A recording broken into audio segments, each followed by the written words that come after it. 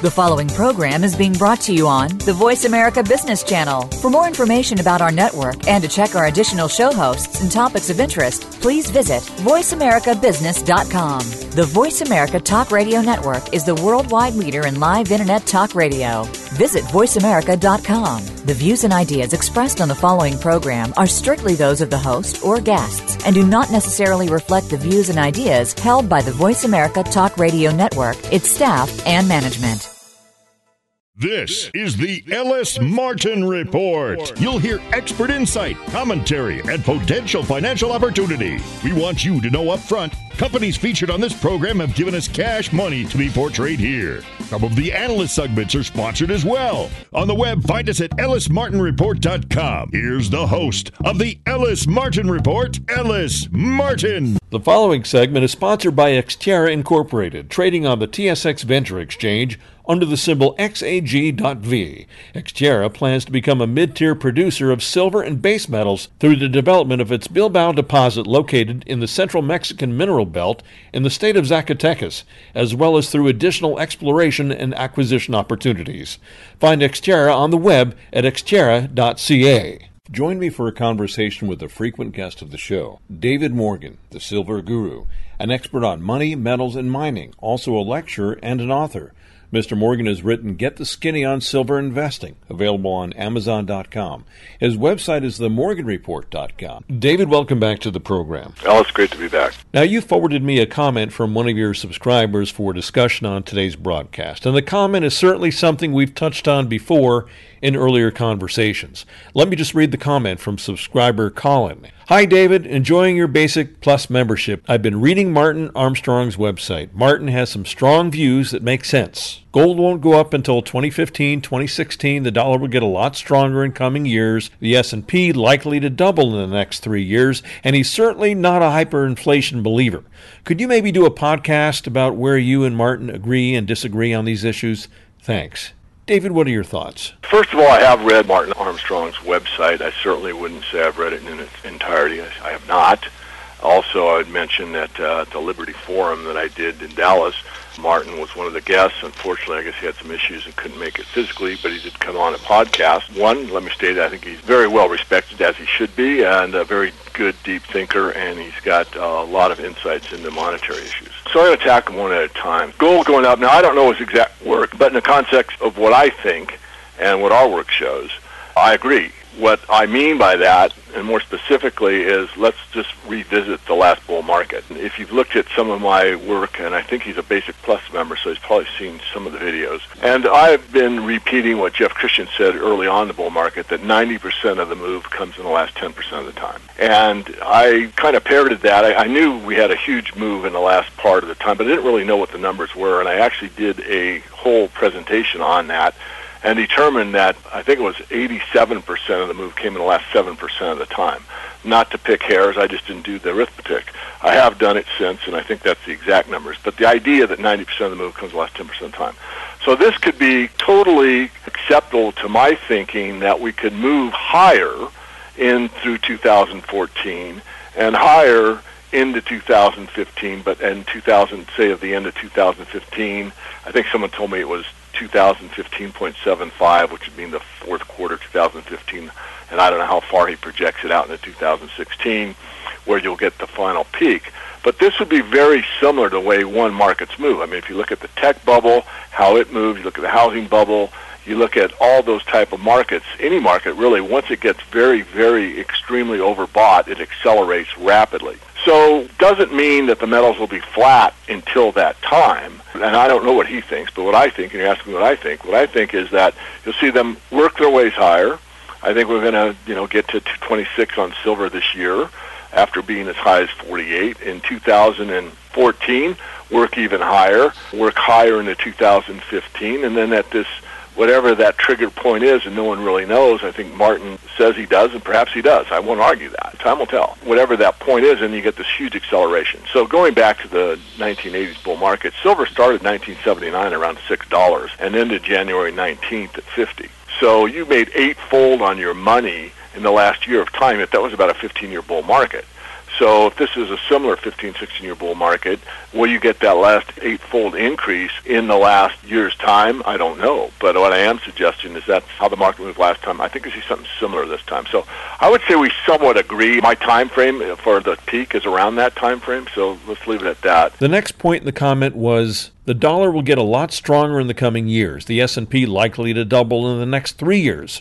Certainly not a hyperinflation believer. First of all, I don't rule anything out. There's a lot of gold believers, gold bugs, you might say, that are, make a strong case that gold is inversely correlated to the dollar. And they even put up charts. I can name a few. Ian McAvity, for one, he can take a chart of the dollar and then flip it around on one of those overhead projector screens, which you have to be about my age to even know what those are, and then overlay it on a gold chart, and they almost overlay. So you can make a strong case that the dollar and gold are inversely correlated. But really, from my work and what I studied and from people that have been before me, it's really a reflection on overall economic health. If we had a inflationary boom, not a hyperinflationary boom, and things looked better or appeared better, or even if not, you could just pump up the economy with these dollars coming in, and you could certainly do what he has suggested here. Now, do I agree with that or not? I think it's more likely that you would see what the main trend is, and gold is the most negatively correlated asset to the stock market. But that doesn't mean day to day, minute to minute, week to week. And let me just back up a little bit and mention a name here, and that's David Ben Simon. And David wrote a book, I forget the name of it, but it's a financial publication. It was like a $750 book. And he uses a very similar strategy to what I think Martin Armstrong does. And I don't want to misstate anything because Martin isn't here to speak for himself, so it's my interpretation, and I may be misstating this.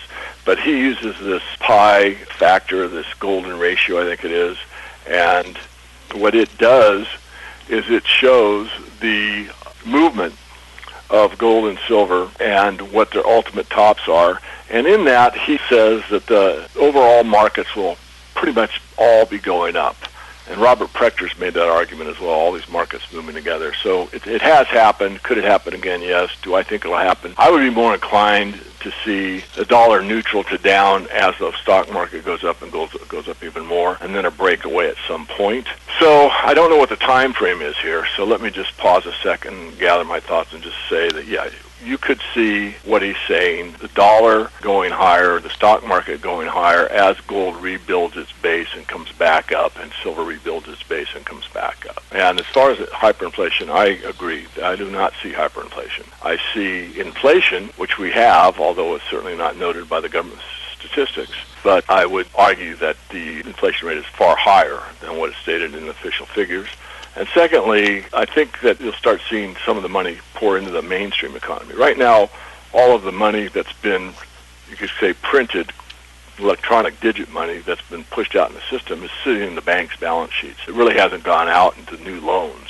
And even wealthy corporations are sitting on a great deal of cash. So if or when that cash starts to move in the economy, it's got to go somewhere. Well, gold is a very small market, silver even smaller, but the stock market is a pretty vast market, and the currency markets are huge. So that money, if it's released, in other words, the banks start to loan it out into the market, certainly you can make that argument. So do I agree? Somewhat. The one that I'm most certain about is the gold-silver situation. I think there we're pretty much in agreement, although I don't know exactly what his curve looks like, and I don't know. No one knows the market. I mean, it's going to do what it's going to do, but I see it basing and moving higher, and it'd be a good time to be in gold from this point all the way to the end, but you're not going to get the huge gains. I'll restate something I've said on other programs, and that is the easy money's been made. The money that's been made from the early 2000s up until, say, the 2011 peak in silver, that was fairly easy. We were in a bull market, and of course it's very volatile, I admit that, but that was the big leg that was fairly easy just to buy and hold all the way through, and if you're lucky enough to get out the top, then great. The big money is ahead of us. Now, what I mean by big money is rapidly increasing appreciation, especially in the mining stocks. But it's going to be tricky because what happens is it becomes a feeding frenzy. It becomes a manic, panic buying frenzy. And anyone that's thinking outside of the box, if it can only go higher and there's no tomorrow and gold's going to pick a number 1000000, I mean, things just get absurd, and that's what happens at market tops. It's really hard to stay cool, calm, and collected. Say, now, this is overvalued, we're going to take some money off the table. So that's what I'm looking for, again, in the same time frame as him. So you're basically in agreement with Martin Armstrong, but not necessarily aligning yourself with noted hyperinflationist John Williams. The only argument I have with John, I believe, is statistics. And it depends how you define hyperinflation, but advanced capital markets have bonds, and that's what we have. And right now, interest rates are going up, and the Fed doesn't really have much control as most people think. The Fed is worried that the interest rates are going up. In fact, Ben Simon talks about that in his book. And as those interest rates go up, bond prices go down. So that's deflationary. So that takes money out of the system more or less. In other words, if you have to cash your bonds out, you're going to get less money paid for them at $1,000 face value. If interest rates keep going up and up and up, you might get $900 for it, or $800 for it, or $700 for it, or whatever. So that is a counterbalance to the hyperinflationary argument. And that's really what happened in 1980. People say, well, gold couldn't go up as interest rates rise. Well, that's not true. Gold went up during the interest rates rising until Volcker moved them up at such a rapid rate, and real interest rates became positive. So let's define that quickly. If the true inflation rate is like 9% or so, I think what John Williams says, then you have to get real interest rates to 11 or 12 before the real rate is a positive 2%. So how do you get the positive 2%? If you have a 10% inflation rate and a 12% yield, now the real rate back to you is 2%. Because you have to subtract out the true inflation rate. So these are concepts that I think a lot of our listeners are aware of. Some aren't. It takes a little bit of work and study, and if you don't understand it, you probably would like to read Martin Armstrong's work, maybe read some of mine. But that's the basics of it. So you could see gold continue to go up as interest rates go to 3%, 4%, 5%. So, geez, gold's going up while interest rates are going up. And the reason is yes, because the real rate is not positive yet. It looks positive if you don't know what's really going on in the economy and how to really measure things. But if you understand it, and that's what Volcker did to stop the gold market. He basically slammed the brakes on when he put interest rates up over 17%. When interest rates go up like that, or coming close to going up like that, it's often not a bad sign for the economy, is it? Well, it depends. First of all, the market should determine interest rates. And then you're going to have an economy that's more free market. The market's allowed, without any interference, to determine what interest rates are. Then the market will balance what the true cost of money is. But when you have a banking consortium that can dictate what the cost of money is, it distorts things greatly, and that's what we've had. You have huge misallocations of capital. So since we've had that for so long, you've got these huge misallocations, and some of this money doesn't know where to go, so it goes wherever it can. It goes in the housing market, it goes in, it creates a bubble, then that bursts, it goes in the tech thing, it's been going into bonds. I mean, bonds are the biggest bubble that's out there, and then that one's starting, there's a pinprick in the bond market right now because interest rates are going up. So is it a good thing? Interest rates, I'm neutral on it if the market determines them. If you put them up too high, then it chokes off all economic activity other than people that have money that they can push in and save it. In other words, the best move you could have made in the last bull market in gold was to sell it at the top or near the top. So say you got out at 700 and buy the 30-year bond and, yielding like 17%. And then as interest rates came down, those bond prices went up. So, I mean, that was the sweetest deal on the planet. For 30 years, you were getting a 17% yield, and the value of your bonds just kept increasing. That trade has ended. It's been a 30-year wonder bar. I mean, that's been the best thing you could have done. But that day's it's ended as far as I'm concerned. So now, what do? Well, you study, you educate yourself, you diversify, and you stay nimble, be flexible. We'll be right back. The Ellis Martin Report is sponsored by Xterra Incorporated, trading on the TSX Venture Exchange under the symbol XAG.V. Xterra is a Toronto-based resource company, and their primary project is the Bilbao silver-zinc-lead-copper deposit situated in the Panfillo-Natera district of Zacatecas, Mexico, approximately 50 kilometers south of the state capital of Zacatecas, where Xterra is currently completing a bankable feasibility study. Between the company's Bilbao, Laguna, and Panfillo projects, Xterra has a resource of 100 million silver equivalent ounces, including 33 million ounces silver in 43101 compliant resource. Zacatecas is a well-known mining district with infrastructure in place. Mining opportunities are both open pit and underground. There are no significant environmental issues, and there is an available local workforce there, as well as goods and services for development of the projects. You can find a full investor prospectus on Xterra's website. Just log on to xterra.ca or find their logo and click through on the homepage of our website, ellismartinreport.com. And we're back. We touched on mining stocks a few minutes ago. We're pulling into September very quickly. Everyone will be returning from vacations. The summer is ending. What are some possible good moves for subscribers and listeners to make before Labor Day rolls in? Well, the HUI, the XAU are starting to outperform the metals, and this is something you look for to confirm the bottom. So I think the bottom's in. I've called it and said on your show before. And really well-chosen mining equities, I think, are really going to be the place to be. It doesn't negate what I've always said, and that is you should have real metal first before you buy any mining shares. But assuming you do or you're going to do that, then I think the mining shares carefully selected are really the way to go. And again, at the end of the market where you get this manic panic frenzy buying I talked about a moment ago, at that point in time it doesn't matter what stock you buy. Not that that means you should buy any stock willy-nilly, but at that time when the public wakes up to the gold and silver story and panics into the market, any stock with gold or silver in its name will fly for a very brief time. That's what I said.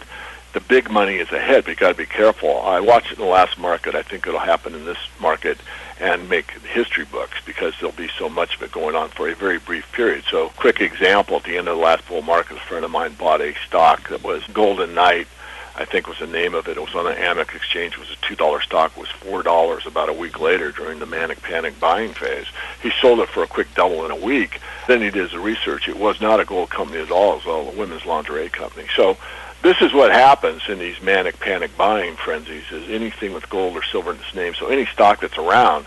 But the caveat is you don't want to buy any cheap stock now necessarily unless it's really well researched, because a lot of these stocks still, with the next couple of years as we work through this overhead resistance that we have in both gold and silver, it'll take some time in my view. Some of these companies probably don't have the capital to sustain the next 2 years. A lot of them do. You just want to choose wisely. And lastly, David, educate our new listeners about the Morgan Report. Well, because we focus on money, metals, and mining, and we devote it to you, which means you are the focus of every report. Every time that we sit down and write a report, we have you as our best interest. We invest right along with you. When the time comes to make a decision, we're right there with you, and we're not perfect, but we certainly have your interests as well as ours in hand when we write the reports. And subscribers do, at the second level, the basic plus level where this guy wrote in, you have the opportunity to ask questions like this, and we guarantee an answer. Not maybe the answer you want, but we'll give you an answer. David, once again, a great segment. Thanks so much for joining me today on the program. My pleasure. Thank you. I've been chatting with David Morgan. His website is themorganreport.com. Listen to the segment again on the podcast page of our website, ellismartinreport.com. The preceding segment has been sponsored by Xterra Incorporated, trading on the TSX Venture Exchange under the symbol XAG.V. Xterra plans to become a mid-tier producer of silver and base metals through the development of its Bilbao deposit located in the central Mexican mineral belt in the state of Zacatecas, as well as through additional exploration and acquisition opportunities. Find Xterra on the web at xterra.ca. Hey, it's me, Cool Voice Guy. You should be feeling the effects of brain growth by now. Take a moment and relax. You can always catch up online at our website, ellismartinreport.com. That's ellismartinreport.com. If you listen to all the programs there, your mind will be saturated with money juice. That's what I call it. That's ellismartinreport.com. The following segment is sponsored by Excalibur Resources Limited, trading on the CNSX as XBR and in the U.S. on the OTCQX as EXCFF. Excalibur Resources is a Toronto-based emerging junior gold producer focused on the acquisition, investment, and development of small gold and silver mines that include a gold mine currently producing in Zacatecas, Mexico. Dudley Baker is the editor of CommonStockWarrants.com. Mr. Baker has 35 years of accumulated knowledge and experience in trading stocks, options, leaps, futures, options on futures, and warrants. As part of his service, he provides insights as to when insiders are buying and selling and issues buy and sell recommendations based on his research. Dudley, welcome back to the program. Hey, it's wonderful to be back, Ellis. We're excited to have a new sponsor for your segment on my show. Excalibur Resources Limited. They have a project not far from you in Mexico. We're excited that they're on the Ellis Martin Report. You know, this is really cool. So Excalibur, it's been on my radar screen for quite some time. Another friend, Ed Skoda, that lives here in Mexico, so a mining analyst. And so we've talked for several months about making a site visit. And so this is just a great coincidence here. And so really look forward to, it could happen as early as next week, the next 1 to 2 weeks, to get a site visit. Literally here in Mexico, I'm about 3-hour drive over to the properties. I'm just looking forward to getting more information and meeting Tim Gallagher, correct? That's the president of the company. And yes. So excited about, number one, the markets, the new potential stock opportunity here with Excalibur and helping them spread their story out here to the junior mining investors. And so it's pretty cool. Now, we've seen some definite upward movement in the resource sector in the last couple of weeks after a lean summer, and then that bump we had in mid-July. Are you getting more entrenched, or are you just glad that some of your positions are recovering? Hell, I'm excited. Entrenched, I don't know. I mean, I'm finding myself sending more money to my brokerage account so I can buy more stock. That's how entrenched I am. I'm basically 100% entrenched all the time. I love this sector. Obviously, we've been all beaten up really, really, really bad. But, you know, not everybody in the business. I know the companies are hurting. Share prices are down. Most of management is probably disappointed. I think probably, again, back with our sponsor, Excalibur, those shares have probably held up about as well as anybody could expect in this nasty, nasty market that we've had. But no, I'm excited about where we're going. We've got an incredible market going on in gold and silver as we speak. You know, recording this on Friday, we got gold up, you know, $25, $26. We're now just below this $1,400 level, and silver is going to be, you know, almost bumping the 24. Things are looking good to me. It feels good. And yes, all of our share prices are coming up, and that's exciting. I believe we'll have nothing more than the same old, being more increases coming. I think the big downturn is over. Always be little dips back down for a little more consolidation, but I feel really good about where we're going. So you've been looking for this for the past year. Oh, yeah. I mean, we all wanted this storm to end, right? And I think it has ended. But as resource investors, we're living for the day of substantially higher prices. And obviously all the companies, this is what they need. If they do need to raise some funds, you need higher share prices. Tough to raise money at 3 cents, 5 cents, or even 10 cents a share. You know, you got to get a little excitement going here. As we get a firmer footing in all these markets and higher share prices, everybody's going to feel better. I'm sure the institutional boys, you know, the Sprots of the world, are always looking for new places to put money. It'll be a much better feel-good situation here. I like where we're at, and I sure like where we're going. We've just seen some poor numbers for new home sales here in the U.S., and that's generally a big economic driver, and perhaps that's just heating up the precious metals markets a bit. Are we going to see anything parabolic or just steady growth for the next 2 years? Again, staying with the resource, I mean, it's like right now, I would not want to see anything parabolic. Okay, what I think coming off of this nasty decline that we've had, we want a nice, steady, firm increase in gold and silver and obviously in share prices. We want a parabolic move, but I'd love to see that about 1.5 to 2 years down the road. You know, several things are aligning, at least different people that I follow in the business. Let's just say 2016, so probably the first quarter to first half of 2016. Now, we're inside of, say, 3 years. You know, we won't mention any names, but I find it interesting when we get several people starting to hone in on this time period. If we're going to have a parabolic move, it's going to be heading into that, say, first quarter of 2016. So I wouldn't want to see it now, I mean, because it'll wear itself out. We don't want to go parabolic straight back to 1900, because then we know what's going to happen. We're going to plunge back down for several $100s an ounce at least. So I'd rather stay steady as she goes. I have no idea where we could be by the end of the year, but the base is in. Why couldn't we easily be back to that 1,500 in the 15 to 1,600 range on gold? Everybody would sure feel much, much better at year end if that happens. And then early next year, we take out the old highs and get something going here. But, you know, what everybody always said, with a lot of the parabolic moves,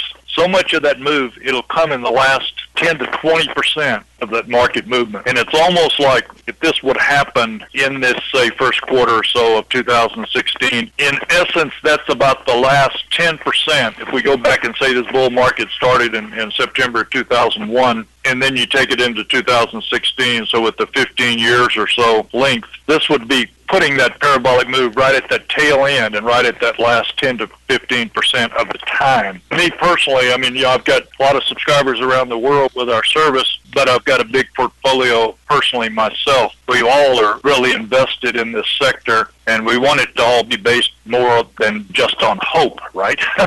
I mean, hope is great, but it's like at the end of the day, we can't spend that hope. It is interesting that I follow a lot of different 20-plus analysts, so I get a lot of different feedback and different opinions. I'm starting to feel good myself about this early 2016. What happens with a parabolic move at the end of the cycle?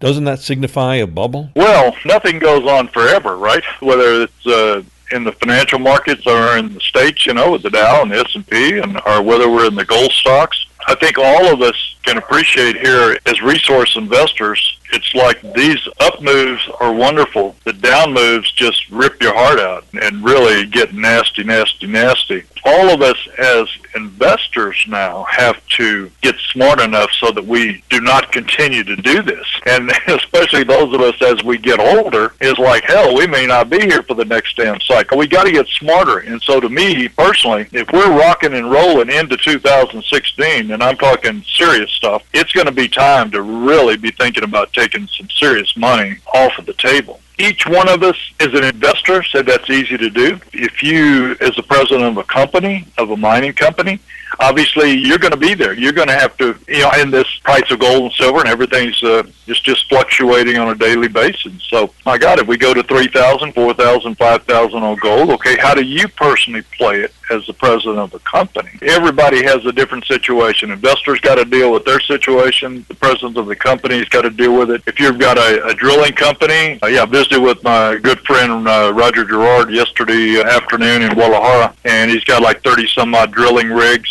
And so he, again, has a little different perspective on the business.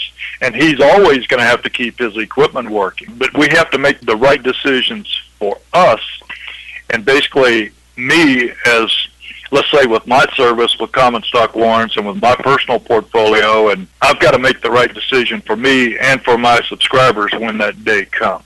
We'll be right back. The Ellis Martin Report is proudly sponsored by Excalibur Resources Limited. Excalibur Resources is one of the best performing mining companies trading on CNSX under the symbol XBR, and in the U.S. on the OTCQX as EXCFF.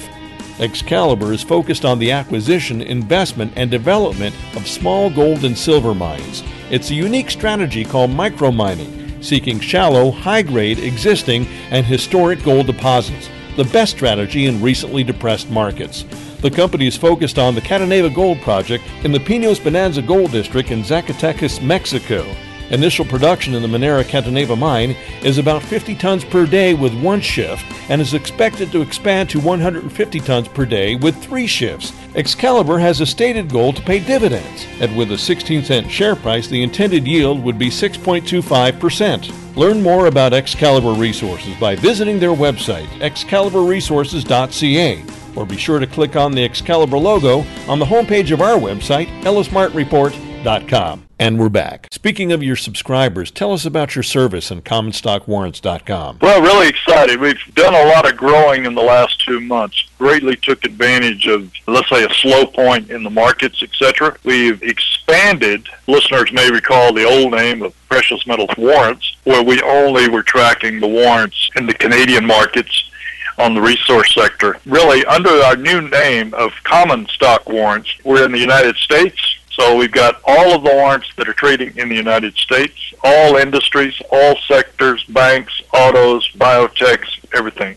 Some really cool opportunities out there in the U.S. market. Even in the banks, we get the leverage calculations that look wonderful on some of these long-term warrants. In the Canadian market, we again expanded into all sectors. So it's really cool that we've probably got, I'm guessing now, about 190 companies that have warrants that are trading, U.S. and Canada. And so we provide all this information basically in a database, all the leverage calculations that we do, of course, all the detail of the expiration date, exercise price of the warrants, and all of this good stuff. It's an incredible resource for investors. And then for another piece of the service, if somebody really wants to know, so who's this guy Dudley Baker and what's he doing, and if they want to follow me or see what I'm doing, they can do so in the service. I do an audio every Thursday evening on that, kind of recapping the markets for the week and kind of showcase anything that I've deemed to be relevant here in roughly a 10 to 12 minute little audio update each week. So we've, like most of the newsletter writers, have weathered the storm. We're excited to get the slow patch behind us. It's only natural, when the market's turned down, let's say subscribers to any service say, well, why do I need you anymore, Dudley? I mean, it's like this is a terrible time. So I understand that. I get it. We lost a few subscribers, but we have people coming back right now. They sense that the bottom's in. They're starting to get excited again. And we're really looking forward to the ride. We're going to be here for a good while, and we look forward to it. Well, Dudley, it's great to hear some new excitement in your voice. It portends well for the coming weeks and months, hopefully. Thanks so much for joining me today on the program. Great to be with you, Ellis. I've been speaking with analyst and newsletter writer Dudley Baker. His website is commonstockwarrants.com. Dudley Baker is a shareholder of sponsor Excalibur Resources Limited. Listen to this segment again on the podcast page of our website, ellismartinreport.com, and download the Ellis Martin Report in its entirety on iTunes. The preceding segment has been sponsored by Excalibur Resources Limited, trading on the CNSX as XBR and in the U.S. on the OTCQX as EXCFF. Excalibur Resources is a Toronto-based emerging junior gold producer focused on the acquisition, investment, and development of small gold and silver mines that include a gold mine currently producing in Zacatecas, Mexico. We offer expert opinions only. Find them on our website. That's ellismartinreport.com. Ian Chalmers is the managing director of Alkane Resources, trading on the OTCQX under the symbol ANLKY. Alkane has significant assets of zirconium in its Dubbo Zirconia project with rare earths and rare metals, and then gold in its Tomingley Gold project, as well as copper in New South Wales, Australia. Ian, welcome back to the program. Oh, Ellis, good to be with you again. Since we last spoke, you released a definitive feasibility study concerning the Dubbo Zirconia project. Would you care to bring us up to date? Yes, certainly. It was a fairly lengthy and in-depth study of the project, and we took into account all of the factors and all of the factors affecting the rare metal and rare earth industry at this stage. But the fundamentals are we came out with a capital cost of about $990 million, they're Australian dollars, I should add, and through that, we generate a revenue of about $500 million a year against operating cost of around $200 million a year. So we have a $300 million cash flow per annum. Now, we've only based the initial financial model on a 20-year life, but the resource that we have there is really capable of operating for 80 years or even 100 years. So it's a long life, big resource. But financially, it tended to just focus on the first 20 years. So we were very, very happy with that result. It shows how financially robust the project is, and that followed on many years of hard work to show how technically robust the project is. So for about $990 million after 3 years or so, you've covered the cost of a project with a lifetime of as little as 20 and as much as 100 years, with what will bring you a net of about $300 million a year. That seems like a very insignificant investment for the return you're getting, although it's almost $1 billion, and that's not an insignificant amount. You're completely correct there, and we always recognise that $1 billion is a lot of money, especially for a small company. But you're right also that the financial result will see a capital payback inside 4 or 5 years. So it's a very strong project in that sense. But the $1 billion, we've already put in the steps involved to raising that $1 billion, and last year we appointed 2 large banks, Credit Suisse and Sumitomo Mitsui Bank, to work with us and with Petra Capital to help us to put the whole financing package together, and that process has started, and we've allowed 12 months to get that done. So this time next year, I'd hope to say that we have project approval from the state government, and also we have all our financing in place. And it's a big task, we certainly recognise that, but the strategic value of the project helps that process. And by strategic, I mean the metals that we will produce certainly have strategic value to a number of countries, and I can here single out both Japan and Korea, for example, are very active looking for alternate sources of supply supply of strategic metals to what they currently get from China. So there's funding available from sources like that. There's also funding available from other international entities that'll help us put that $1 billion together. Well, really, the risk is low as far as that is concerned, considering you have memorandums of understanding for offtake with at least 4 industrial entities in Asia. We also, of course, have one with a European metal alloy manufacturer for our niobium output, and then that deal basically, they'll help us with the technology to produce high-quality ferroniobium, which they will then use themselves and also sell into the European market. So it gives us a bit of diversity, because otherwise all of the product is sort of fundamentally heading into Asia. At this stage, places like Japan and Korea and probably India. Also, we are seeing for the first time quite a bit of interest out of China, which has surprised me a little bit, because China's a big producer of rare earths and a big producer of zirconium chemicals, and for us to be able to look at selling some of our materials back into China was a little bit of a surprise, but certainly there's a changing set of circumstances in China as well, so it's good to open up other potential markets. Well, in previous conversations, you ruled out China, at least for the foreseeable future, but it seems that strategy is changing. It is. As I said before, it was a bit of a surprise, but it came about after one of our marketing guys was in China, and he came back quite enthusiastic about the level of interest. So we have to say we're not changing our tack. We're always looking for places to sell our products, but that was a pleasant surprise. What are some of the uses for zirconium and niobium? Just start with zirconium first of all, because it's a very diverse applications. A lot of specialist ceramic applications, and probably the most well-known one is in your car or your vehicle exhaust system. There's a sort of can-looking type object right at the very end of the car exhaust. That's the catalytic converter, which takes out all the nasty gases that are coming out of the engine. And in each of those, there's about 0.5 kilogram of zirconia ceramic. And you often hear about platinum, palladium in that component, but they do forget to tell you there's a major zirconia component as well, and that's currently about 30 to 40% of the whole zirconia market. And then there's many other applications in drying agents, in paints and other general drying agents, ceramic tiles, for example. Zirconia is often used as the glaze and the colouring on the top of the tiles. And then the final end result is zirconium metal, which is the metal that holds the enriched fuel in place in a nuclear reactor, because zirconium is the only metal that can withstand the temperatures and the neutron bombardment you get in a reactor. So it's a small but very high value end part of the business. Niobium's a little bit different. It's more focused in, probably 90% ends up in the steel industry in some way. Traditionally, niobium steels have been used for pipelines, bridges where you need high strength and low weight. But what we have seen maybe 5 years or more or so ago, the auto industry started to pick up on the niobium steel, and what it does is a very small amount of niobium, a few dollars worth of niobium in the steel of a vehicle chassis, lightens it by about 10%. And that's all where you get all the emissions minimisation and fuel efficiencies with the lighter in the vehicle without any loss of strength. They're the broad applications of niobium, and generally the zirconium industry is an extremely diverse business. But as long as men and women roam the planet, there's going to be a market for automobiles. And let's take a look at China, for instance.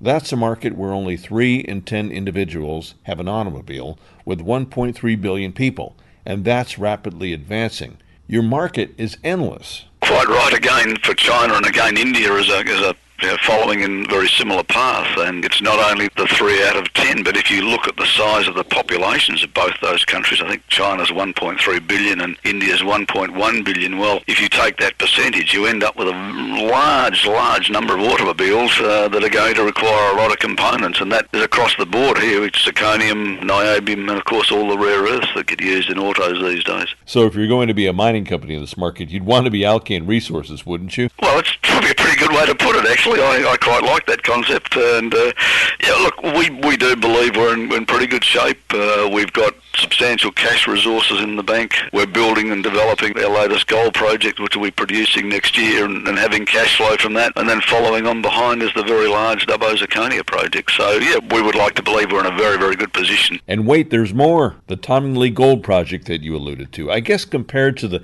Dubbo Zirconia project. It's small, but compare that to most other junior gold companies out there, and it's not small. You're going into production in just a few months. Again, that's correct. I mean, it's a $100 million investment to generate around $30 million a year. Current spot prices of gold about $30 million a year. 10-year project life we see at this stage. Again, absolutely, it's not a big project in any terms, but it's a cash flow.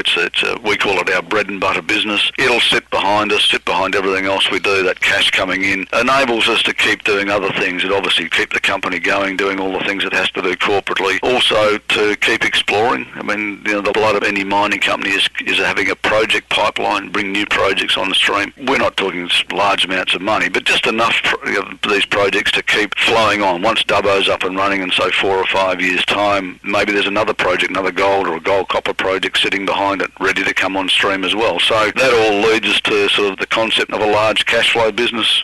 That'll enable us to generate profits and, again, hopefully pay dividends, and that's always been the strategy. So Tollingly sort of is the building block, the foundation of which the big projects like Dubbo and other projects will follow on. This sounds like nothing but good news during the entire course of this interview. The caveat is the market right now. It's tough all over. Rare earths, rare metals, gold. It's just been a struggle. But yet you're positioned much better than 95% of the other junior miners right now. What are you saying to your current shareholders and your potential shareholders, keeping in mind that you yourself are a shareholder? Yeah, again, very good observation. And we would currently describe ourselves as being in the quadruple whammy. I mean, we fit in. We're a junior resource company, which have been hammered in the market. We're a gold company, we've been hammered in the market. We're a rare metal, rare earth company, we've been hammered in the market. I think, not sure what the fourth one is now, but yeah, generally there's just a whole range of negative sentiment. And when the market gets into this negative sentiment, even having really good projects, having the cash in the bank doesn't really seem to account for much. So all we say to our shareholders is, look, hang in there. We're very comfortable and confident things will change. Probably not this year, but maybe as we roll into 2014. And then for potential investors is to look at it and say, well, right now the company's got a market capitalisation about $170 million.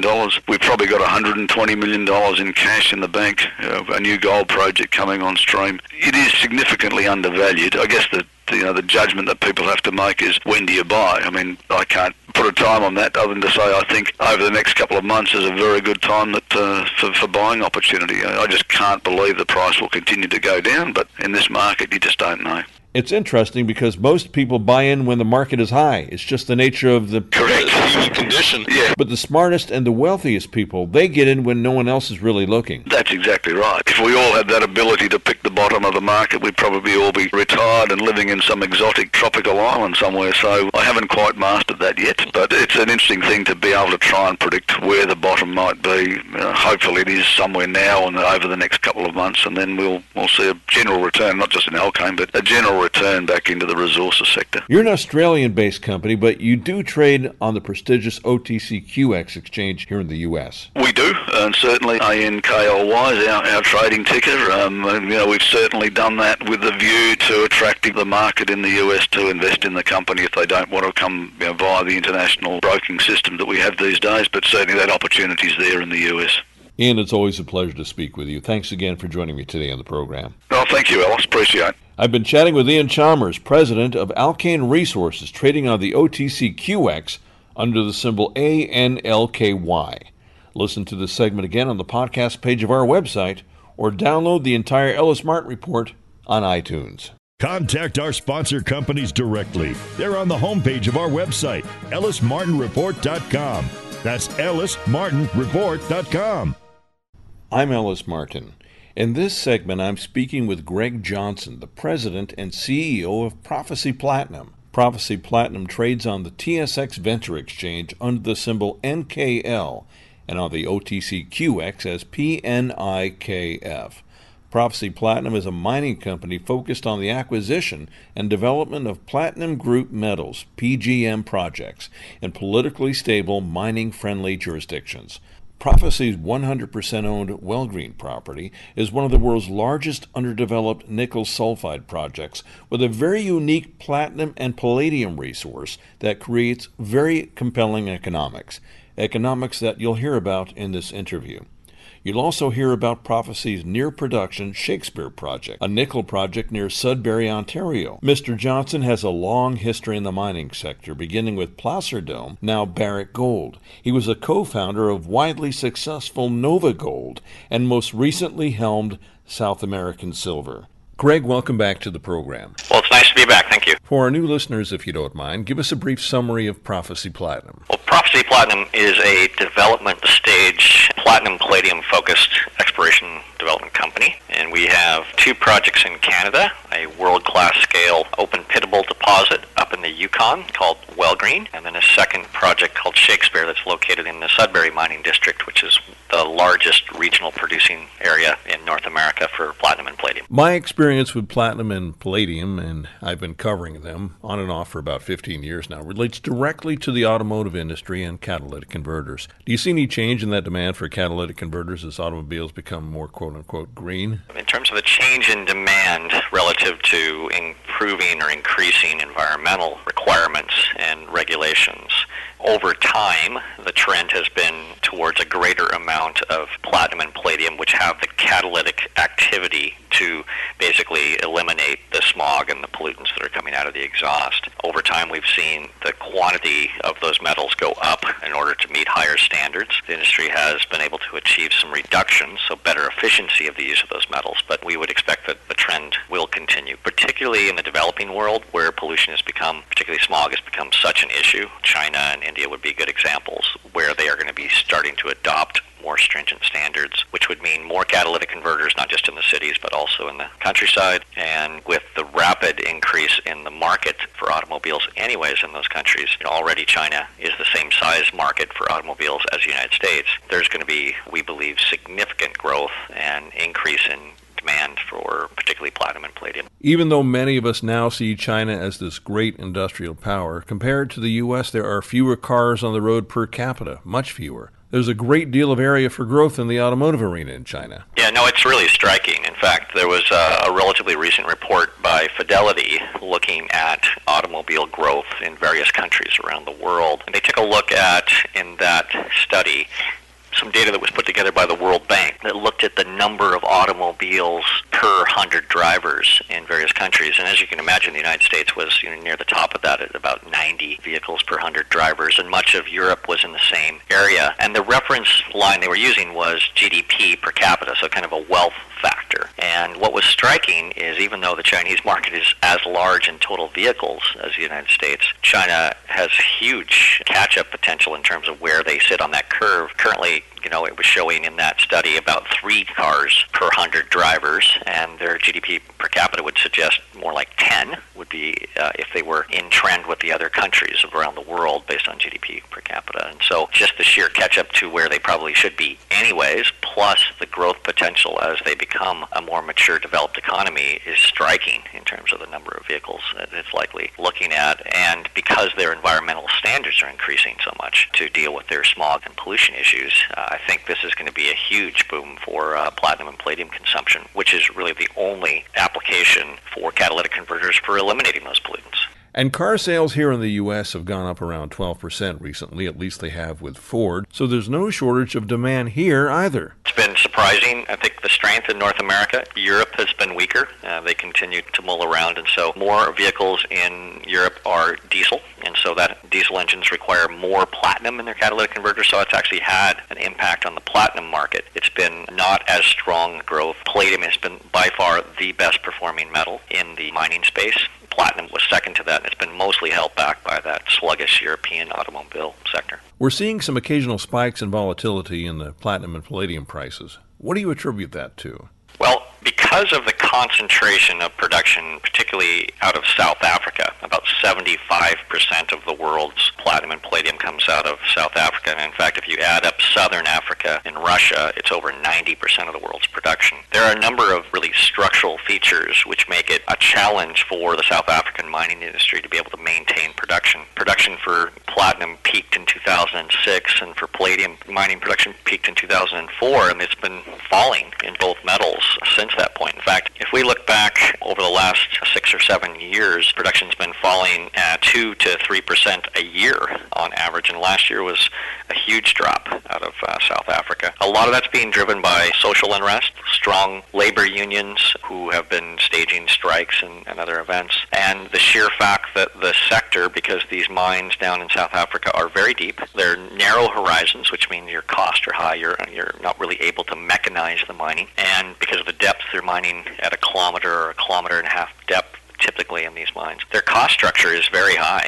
In fact, it's been estimated that 70% of the mining industry for platinum, which is probably primarily these deep South African mines, are not producing an ounce of platinum at their all-in cost of production. And what that effectively means is you've got a sector that's just not doing well. Companies are not going to be reinvesting into maintenance, into expansion. They're certainly not going to be developing new projects with that. And because of the inherent lag in the mining industry anyways, in terms of being able to bring new production, because it takes so much capital and time to be able to bring new mines on, this could be setting up a situation very similar to what we saw in silver a few years ago, when the price of silver was around $5 an ounce, and the producers were not making money and not reinvesting in production. I think that's around the time that Warren Buffett took that huge stake in physical silver. And sure enough, a few years later, we saw that lack of reinvestment in the sector as demand continued to grow, which it typically does in these industrial metals over time with population growth and industrialization in the third world. We saw the silver price rise to the teens, the 20s, the 30s, and eventually hit $50 an ounce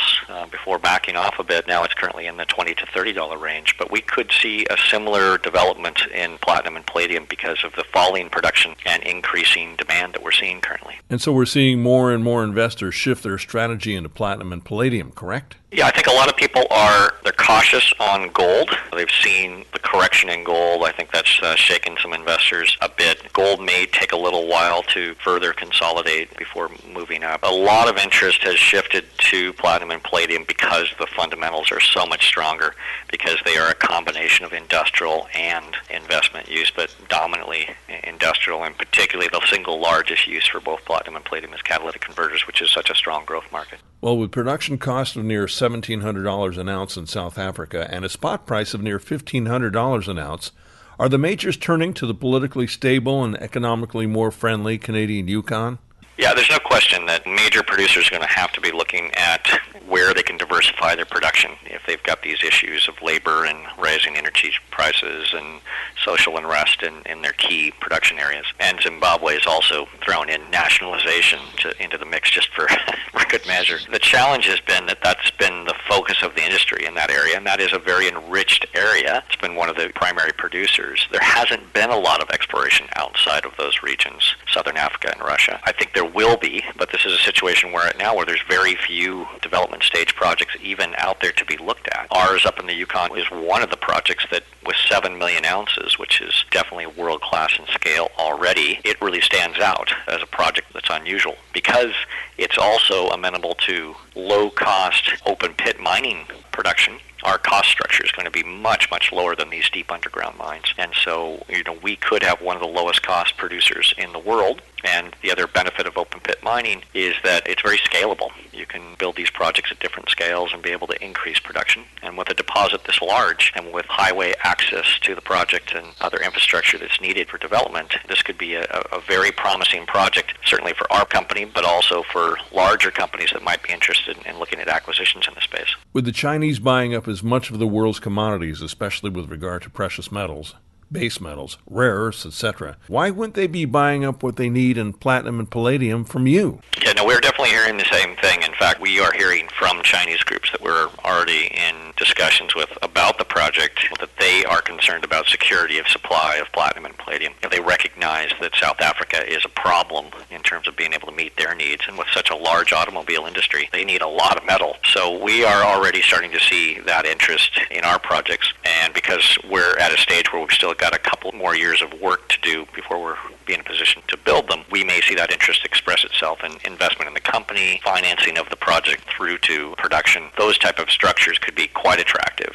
Well, the end users, from my experience, are doing all sorts of offtake deals now in Australia and Canada, everywhere. The large manufacturers in Asia, they're just going right to these junior mining companies. Yeah, the offtake structure can be really attractive for a company as well, because it often means you'll see this group that wants the supply of metal come in, and they may buy a percentage of the project and provide, with their large balance sheets, project financing and attractive interest rates. And so this can be really a win-win for both the development company, ourselves, as well as the company that's looking to secure supply, because it kind of brings the strengths of both groups to the table. The experience and expertise in mining and development on the one side, with the project asset, and the need for the capital to build these projects, which can be fairly capital intensive, on the other side. I'm looking at an article, a Sprott's Thoughts article that was forwarded to me, and the title of this article is called The Dire State of Platinum and Palladium Miners by David Franklin. And in this article, the phrase perfect storm was used. And I think he was referencing the political issues we were talking about in South Africa and Zimbabwe. Yeah, and the reality is that mining is